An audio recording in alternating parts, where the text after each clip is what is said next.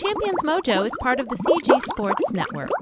If you wanted to have a surf swim holiday, any of the coastal sort of cities offer both of those. So Melbourne, where I am, offers surfing and master swimming, and so does Sydney. And obviously Sydney has all the additions of the ocean pools. So if you've ever seen a photo of Bondi Icebergs, which is a beautiful, very famous pool right on Bondi Beach. And along Sydney, there's a lot of those kind of ocean pools, but lots and lots of options if you were a visitor to Australia. And we love having Americans here. Welcome to the award-winning Champions Mojo, hosted by two world record-holding athletes and health, life, and leadership coaches. Be inspired as you listen to Conversations with Champions. And now, your hosts, Kelly Palace and Maria Parker. Hello, friends. Welcome to the Champions Mojo podcast. And as usual, I am co-hosting with Maria Parker. Hey, Maria. Hi, Kelly. It's great to be here with you today. Our special guest today is coming to us all the way from Melbourne, Australia. We cannot wait to get some mojo from down under and this Australian champion. Danielle Sperling has had a lifelong involvement in swimming, first as an Australian age group and open national medalist in her youth, and most recently as a FINA World Masters top 10 ranked pool swimmer and an open water enthusiast. She's also had a long career teaching and coaching swimming as a physical education teacher. Maria, what else can you tell us about Danielle? Well, Danielle is the founder and host of Torpedo Swim Talk, a popular masters swimming podcast, which was born during the long winter of COVID lockdown in 2020. We're excited to talk with her today about her own return to swimming after many years of not swimming and her passion for all things masters swimming. We're also going to get the scoop on the Australian swimming culture and much more. Danielle, welcome to the show. Thanks very much for having me, ladies. It's lovely being here today. Great to see you and be with you. Yes. Oh, do you love that accent, Maria? It's like, so the setup for this for our listeners. So Maria and I are deeming you, Danielle, our sister podcast because our podcast was founded in Melbourne, Florida. And you are in Melbourne, Australia. And everything else is very similar, right? Yeah. And it's all, well, I mean, it's just crazy that we both have these swimming podcasts and that we're in the cities of Melbourne. But really, one of the impetus to sit down with you was Maria and I were saying, I've been a swimmer all my life and have never sat down with an Australian swimmer and talked about swimming in Australia. So this is so exciting for me, for Maria, for our listeners. So we want to start out by saying, can you describe for us, because I don't know these questions, but how the life of a typical competitive swimmer starts out in Australia and the few different pathways that they might take from, learn to swim all the way up to being an Olympian or a master swimmer, and then give us your path to this. Yeah, of course. I think swimming in Australia is very much part of our culture. We're a very sports-minded nation. We love sport. And being an island surrounded by water, it's really important to all families to get their kids to learn to swim. So everyone starts off with learn to swim. It's part of the school curriculum. And obviously, most of Australians live around the coast of Australia, so always near the water. And most kids start off at school, learn to swim, and then into club swimming. A little bit different to what I imagine or have spoken to about people in swimming in America. Ours is very club-based. We don't have a college system per se. So even our Olympians would be in club sort of situations, although some of them are based at universities now. We don't have a college competition like you do with the NCAAs, for instance. So we have our club swimming, we have interclub, state championships, nationals, and those kind of things. And I think if, people show some promise when they're in their sort of junior years, then that sort of snowballs on from there. And that very much happened for me. I did learn to swim. My parents got my brother and I to both do that. And I was actually pretty hopeless at every other sport. So swimming was something that I had a small glimmer of some kind of athletic ability in. And I actually just loved it. I loved swimming from a very early age. And we moved away to the country with my dad's work.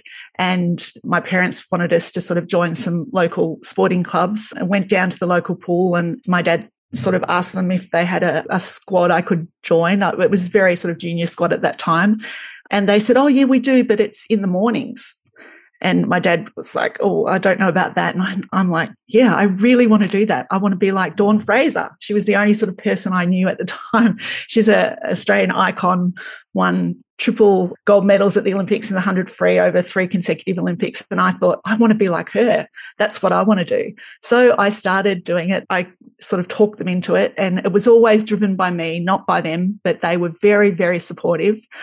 And that's how my swimming journey started. And I just gradually worked my way up the sort of the rankings as a junior swimmer. Do people swim year round, or is it just in certain seasons?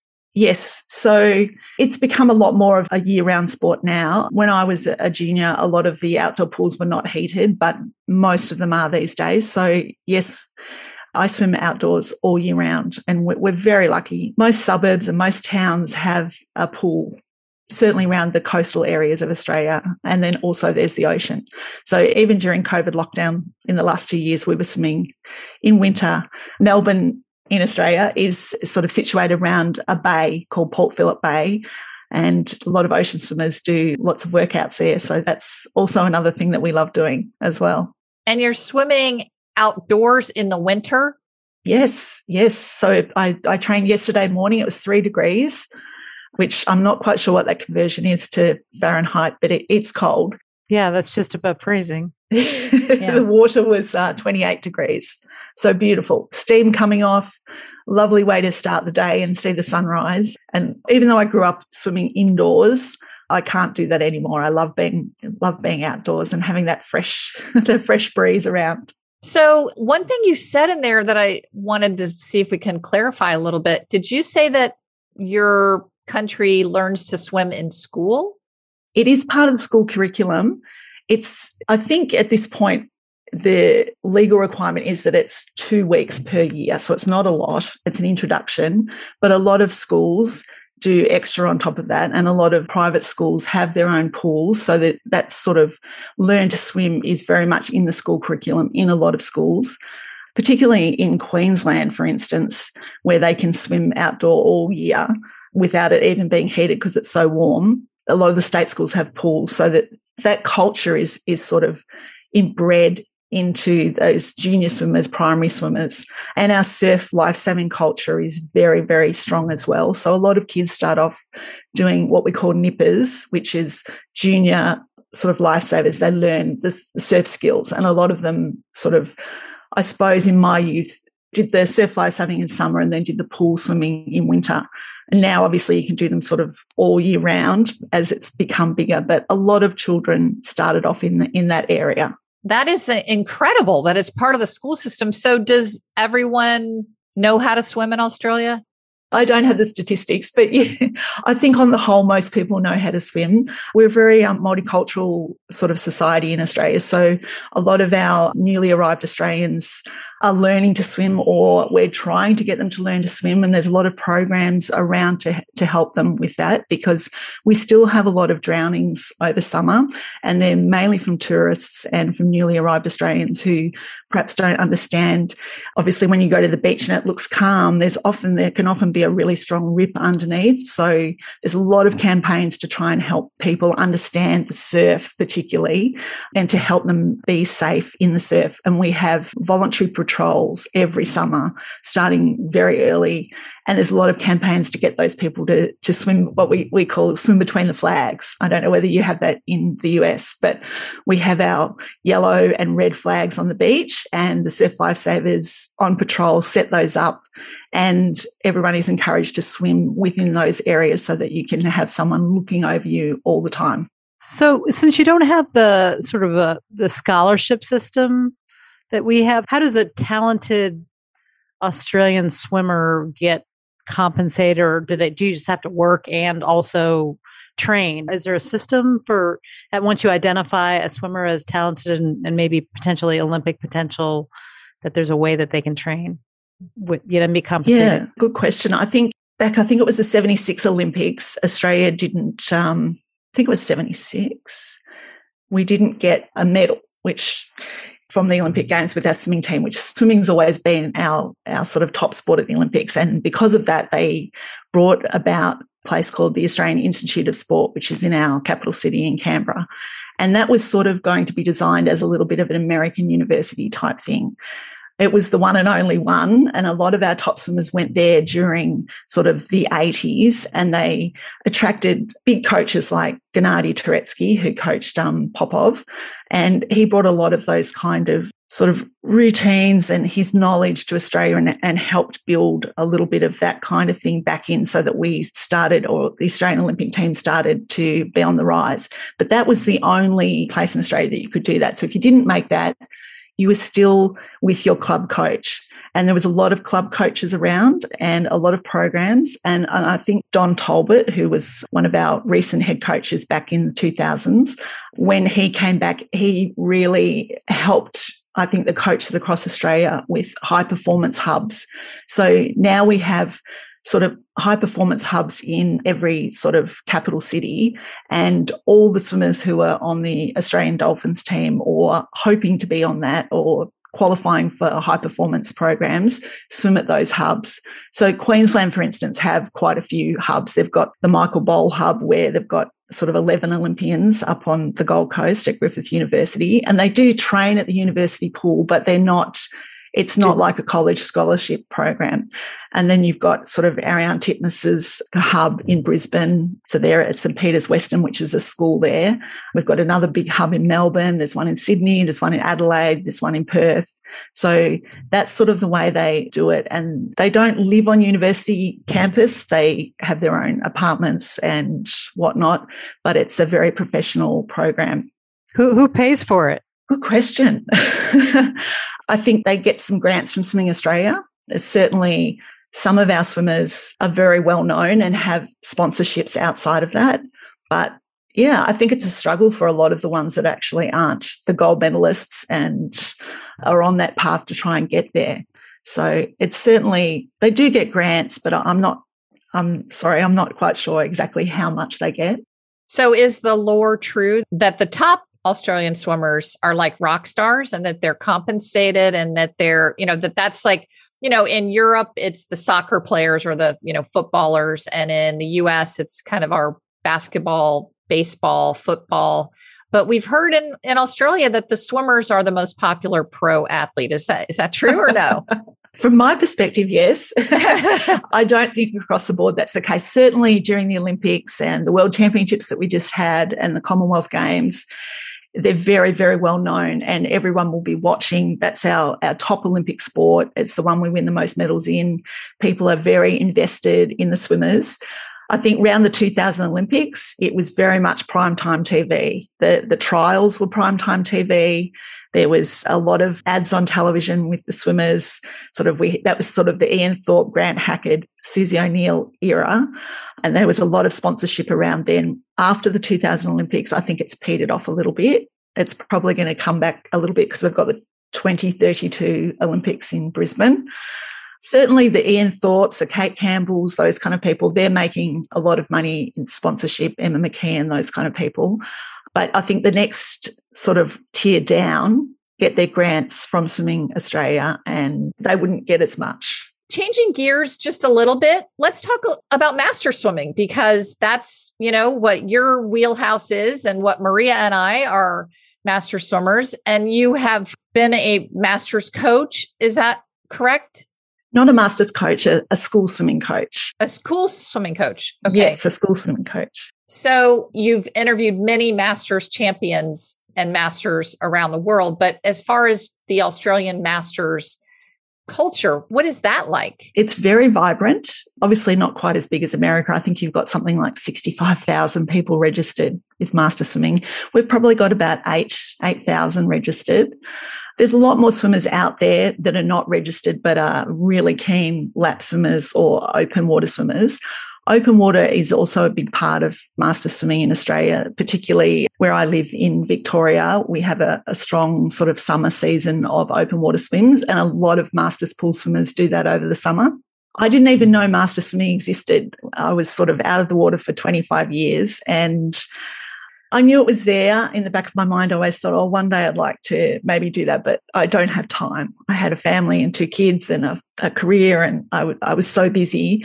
A few things sort of came about where I thought, okay, it's now, I'm going to give it a go.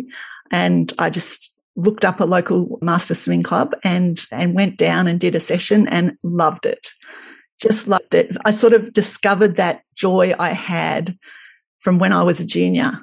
And I suppose I lost that towards the end of my swimming when I was competing as a teenager, and sort of stayed away from the water for so long. And now I think, why did I do that? Because I love the training, and I love being with a group of like-minded people and sort of sharing those grabbed conversations in between, your swimming repeats, whether you're doing, 2100s and you've got 5 seconds and 5 seconds rest, and you might have a bit of a conversation that lasts over the full 2100s. I just enjoy that. And I enjoy pushing myself, challenging myself, but also having fun along the way. So that's what I love about master swimming. And that's certainly, I think, what Master Swimming Australia likes to put out there. They offer, competition and racing challenges, but I think across the board, it's all about fun and fitness and friendship. And I think master swimming is it's a great example of that.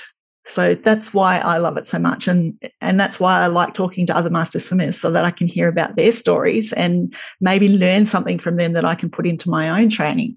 Yeah, that would be our next question probably, is what have you learned? And I'd also wonder, what sort of surprising or funny thing have you learned in interviewing master swimming? I think I'm coming up to my 80th episode now, and I think the one thing that has been the overriding theme throughout every single person I've talked to is consistency. So they all have very different ways of approaching their training. Some of them like to swim every day and do no strength work or dry land or anything like that, and others have a bit of a mixture. They might do 3 or 4 sessions and do a lot of strength work. And I think the thing that they all have in common is that whatever routine works for them, they are super consistent and they have a routine. And I think that routine carries them through to whatever goals they personally have. So that would be my biggest takeaway. One thing that a lot of them have said is cross-training. So I try to put that into my own training as well, but it doesn't always work. But cross-training seems to be a really big driving force in a lot of master swimmers I've spoken to, and kick sessions. A lot of people that are very successful at master swimming are very good at kick. That's what I've found. So when you say cross-training, are we talking about running or cycling, or are we talking about weight training? What do you mean? All of the above. So Cindy Marby, one of the Canadian swimmers I spoke to, actually does CrossFit, as in the true sense of the word. And then others do surf lifesaving. It's like ski kayaking and running. And a lot of people do watt bikes. Strength training has been a really big answer to a lot of the master swimmers that I've spoken to. So whether that looks like sort of Pilates reformer, or whether it's weightlifting, or I know you call it lifting in America, or we call it weightlifting here. Either of those two, and all of those can be combined. And a lot of people are very keen on yoga, and whether that's more sort of just the stretching side of things or more of a cardio yoga. So all of those answers and all of that information from all the different athletes, hopefully people can pick out what works for them and take that away to their own master swimming. Very good. So we would love to know, you're just a great example for anyone listening that has taken a bunch of years off. So can you share with us, what was it like to come back after 25 years out of the pool? How did you build it up? And what is your training schedule now? Because I know you're very serious now. You're going for it, right? So tell us about that. I think when I first came back, I started too much too soon and hurt my shoulder straight away. So I think having that amount of time out of the water and probably sitting forward and using the computer sort of changed my shoulder dynamics. So I had a bit of bursitis in the shoulder. So yes, I had to manage that and get through, but nothing put me off. I continued going. I didn't have any injuries when I was a junior swimmer or a teenager at all. So that was a bit of a shock. But once I sort of managed that with I do a lot of stretching. I do a lot of rehab or prehab, I suppose you'd call it, before I get in the water. So with a TheraBand, and I've got my own little routine that I try and do. And I find that if I don't do that now, my shoulder's quite tight. So I always try and make time to do that. When I first was back at Master Swimming, I was still working full time. I've actually just retired at the end of last year from PE teaching, which is very nice. And now I've got a little bit more time to do my Master Swimming. So I'm probably swimming 4 to 5 times a week, training in the water. And then I try to supplement that with 2 to 3. Well, I aim for 3 strength sessions, but that doesn't always come about. So 2 to 3. And then I'll do my walking, a little bit of bike riding if I can, a little bit of stretching each day. That's probably about as much as I can squeeze into a week, even though I'd like to perhaps do some more. But I'm mindful of keeping my body at a point where there's no overuse injuries, because I know that when I ramp up the training in the water, that I do feel it in that same shoulder. Is there a certain distance that you shoot for on each of those workouts, or a certain time, or how much are you doing on those sessions? So probably around about an hour and a half, and around about 3.5 to 4K, depending on what we're doing. 3.5 is probably the average that I would do. And I swim I have a small group of swimmers that we swim sort of in the early hours of the morning, which I'll tell you why in a moment. And my club, I have a club at Harold Holt Pool, which is named after a past Prime Minister of Australia, actually, who drowned, which is, I shouldn't laugh at that. It's a little bit of a joke that a pool is named after. It is odd. It's weird. But it's a beautiful pool in Melbourne, and I swim there with my club once a week. But the rest of my training, I'm lucky to have a few other pools around me. And so I do that with a smaller group of people, and we sort of gear our training to whatever race competition we've got coming up. So if we've got something coming up in the next few weeks, we'll be doing a lot more quality sprinting type work.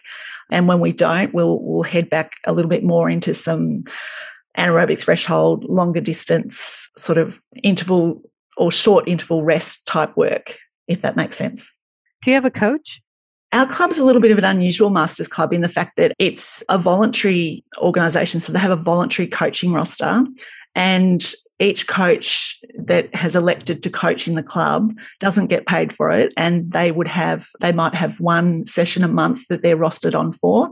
We have a coaching director who sets the program, but each session is actually a different coach. So it's a different way of doing things. That's with the club I'm with. During the week, I've just started working with a coach once a week and doing a little bit of technique stuff.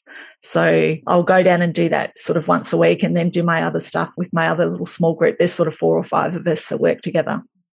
So why early in the morning?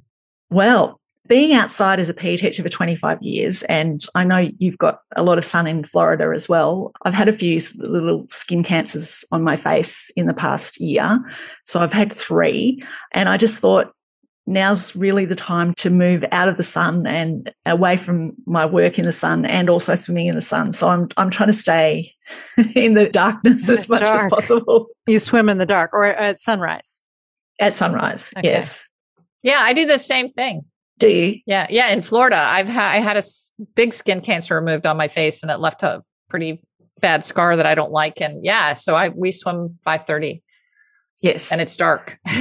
Yes, yeah. Well, that's exactly the same. I've got quite a big scar here too. That's in the exact same place. Yeah, that's so hilarious. We're on video, even though people are listening on audio. But Danielle and I are pointing at the exact same place on our face. So we have sister scars too. That's crazy. Sister cities and sister scars. Yes. Funny story about mine, actually. It was a little bump that was there, and I thought, I better go and get that checked. And they did a biopsy, and it was negative. And I thought, that's fine, and just hop back in the water. And 3 years went by, and it was just sort of scabbing all the time it would open up and re-scab. And then during COVID, I was swimming down at the beach, and a friend of mine who's a doctor said to me, well, that really doesn't look good at all. You need to go and get that checked. Went and got it checked, and yes, it was, I don't know what yours was, but mine was a BCC, which is the best type to have, they say. So it's contained, so that was good. So they took that out. But yes, I had 26 stitches coming from my nose right down to my lip. So it was a bit traumatic, very traumatic.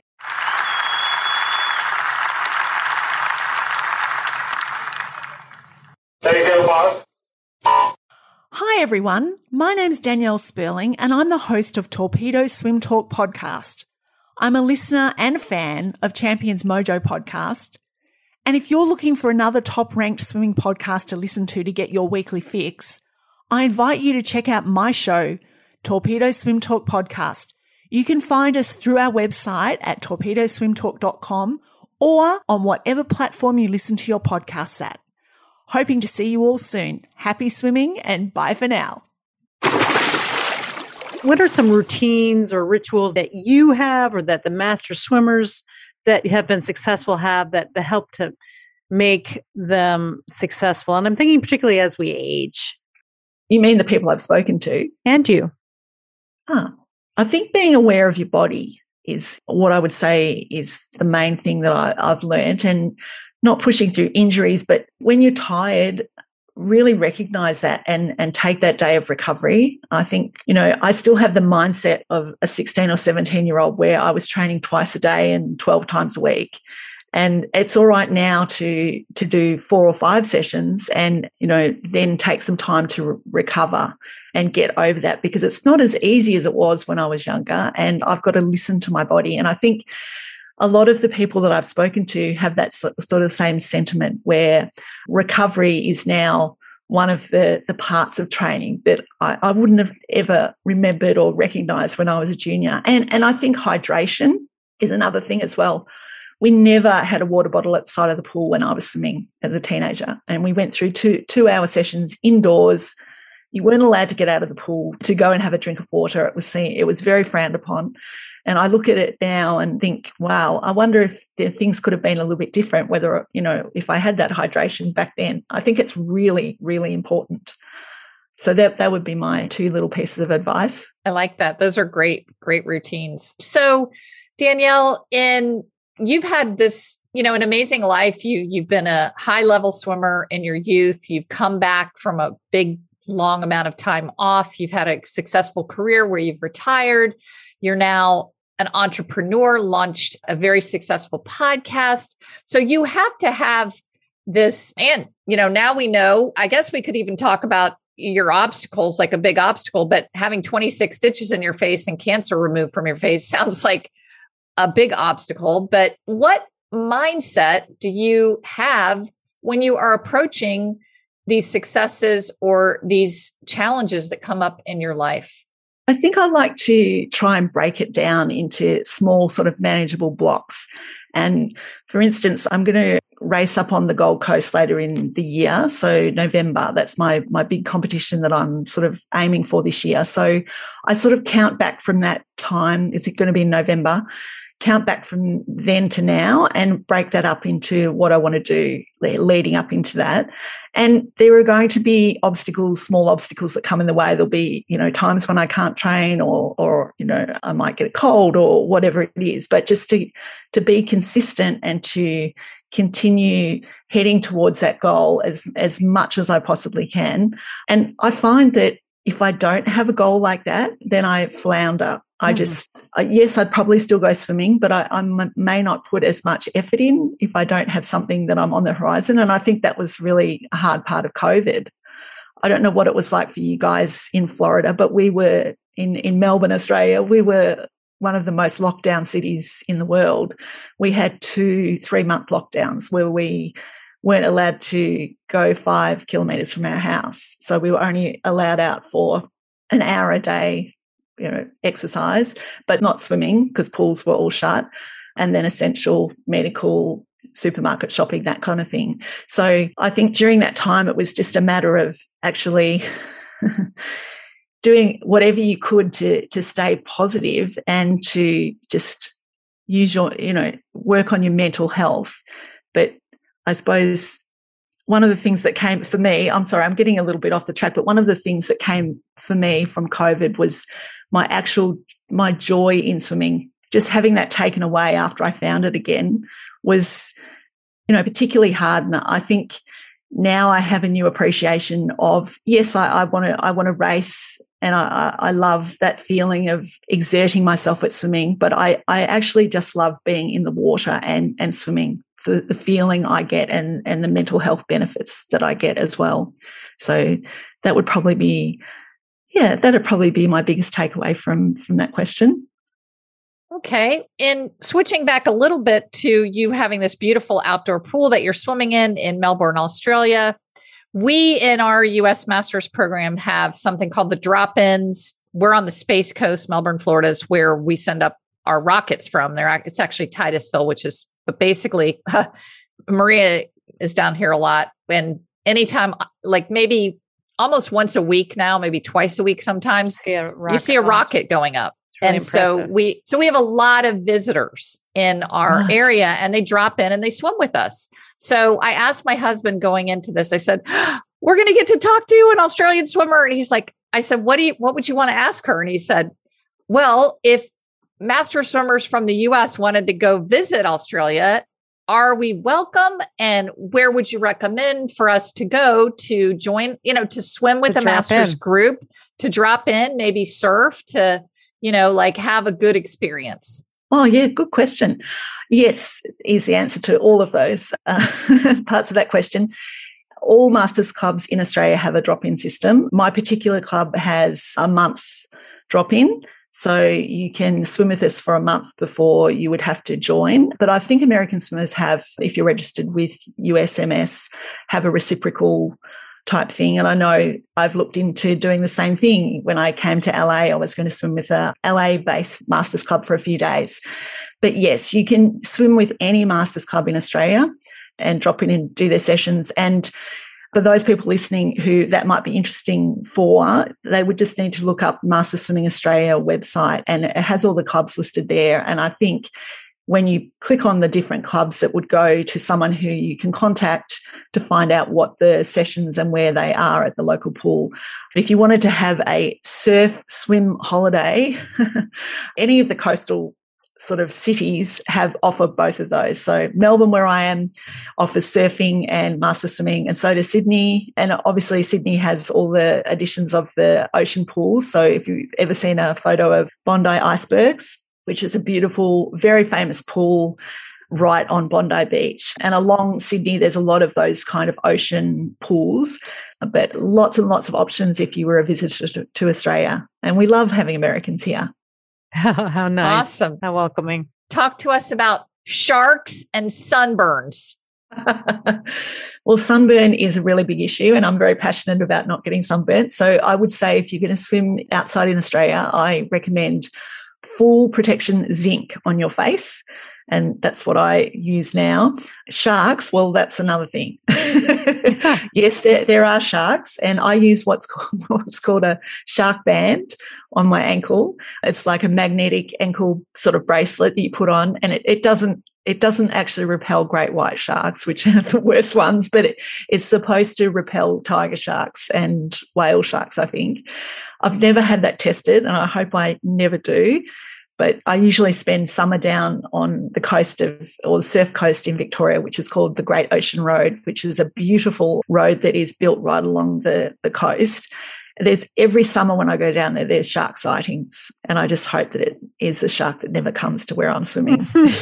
Are there shark attacks, though? I mean, you of course hear about them, but we have sightings here too. But people swim, the sharks don't bother them generally. So we do read about Australian shark attacks.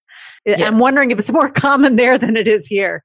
Definitely over in Western Australia, there's a lot of great white sharks, and there has been some shark attacks in the last few years over there, and up around the Whitsunday Islands, there was maybe 2.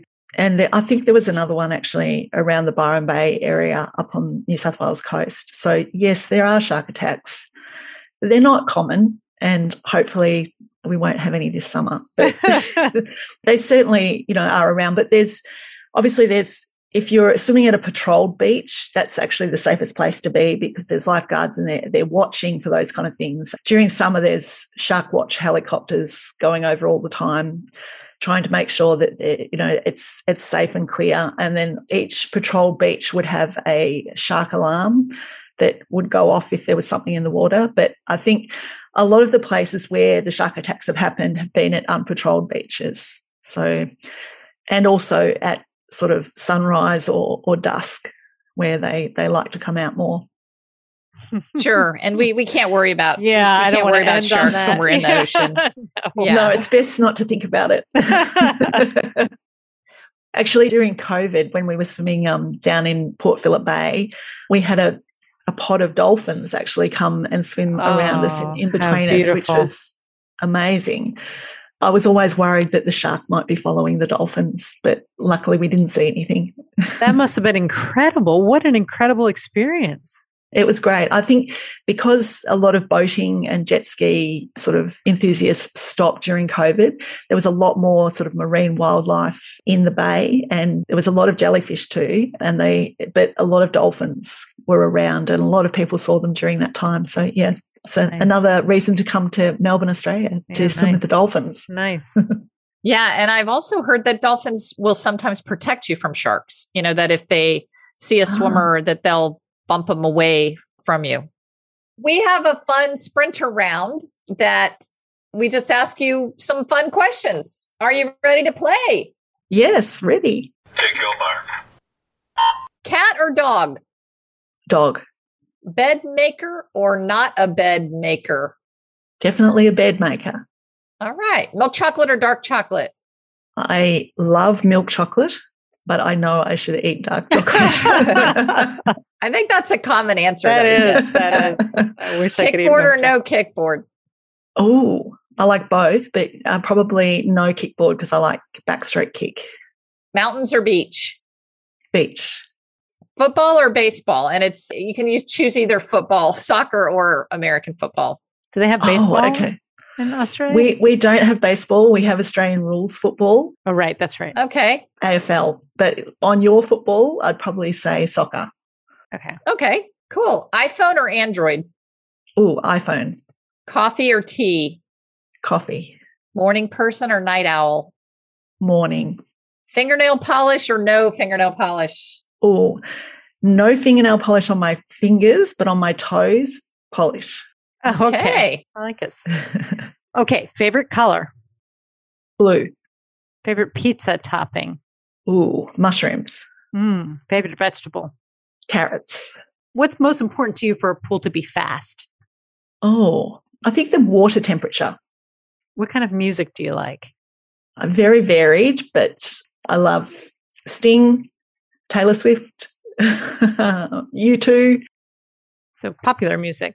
Popular music, yeah. But I love jazz as well. Okay. I would love to come to New Orleans and go to some of those jazz. Oh, cool. Jazz clubs. Yes. Never been there, but on the list. What's your shoe size? Oh, okay. It's a women's 9, which is, I'm not sure what that is in US sizes, but it's about 40 European. I think women's 9 is probably. Yeah. Oh, okay. That is a 40. Yeah, that's a 40 European. I'm a women's 9. Okay. What's your favorite Star Wars character? Ooh, Han Solo. Okay. And but the funny thing is, I actually called my son Luke. I must have.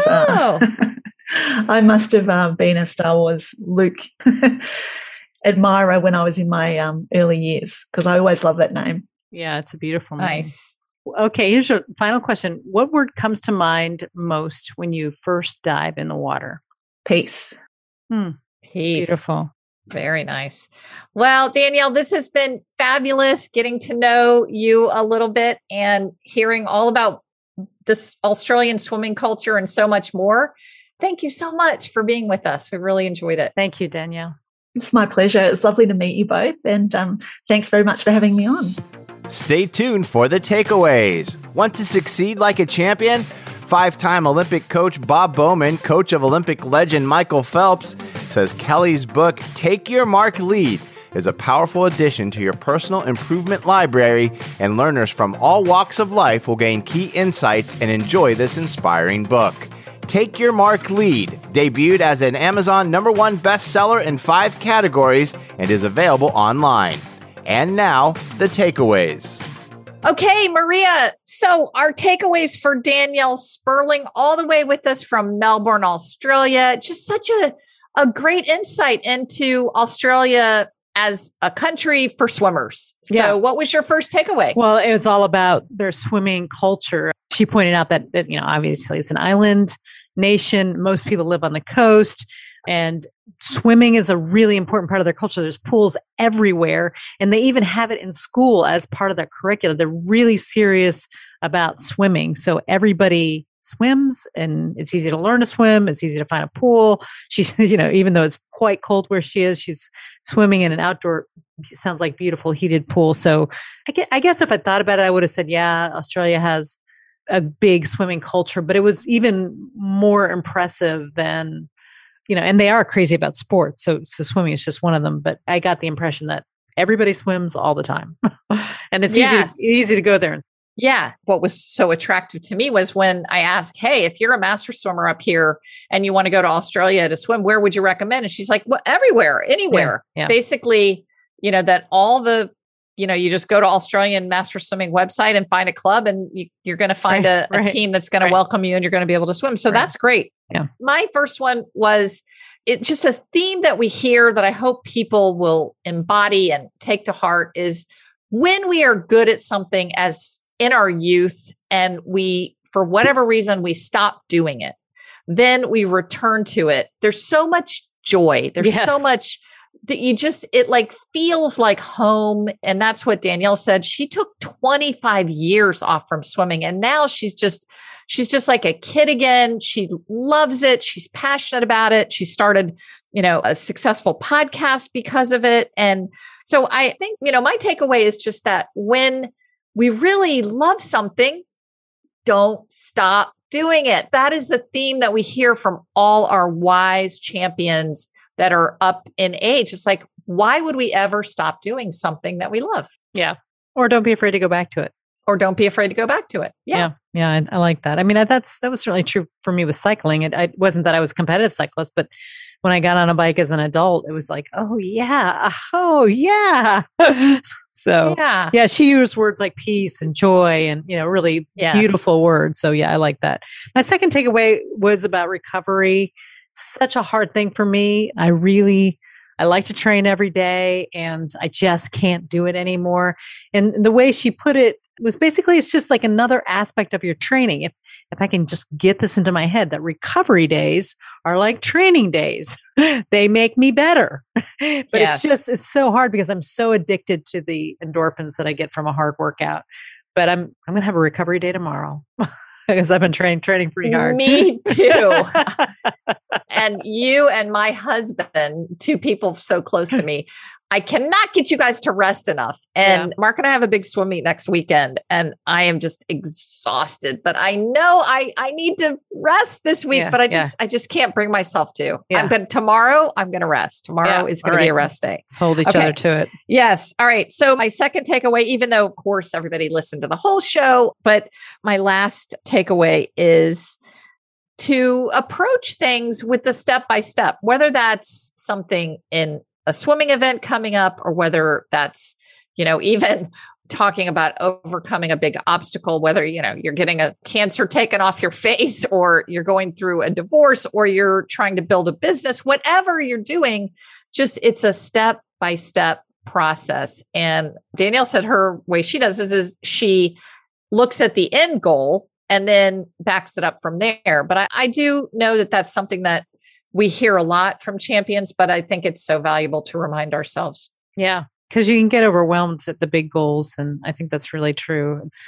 That's what I'm always preaching. And it's the way I live too. I try really hard to take tiny bites of things, but then consistent bites. I don't give up. Yeah. Yeah. And so she talked about that too. So yeah, that step by step with consistency, you can get anywhere you want to go.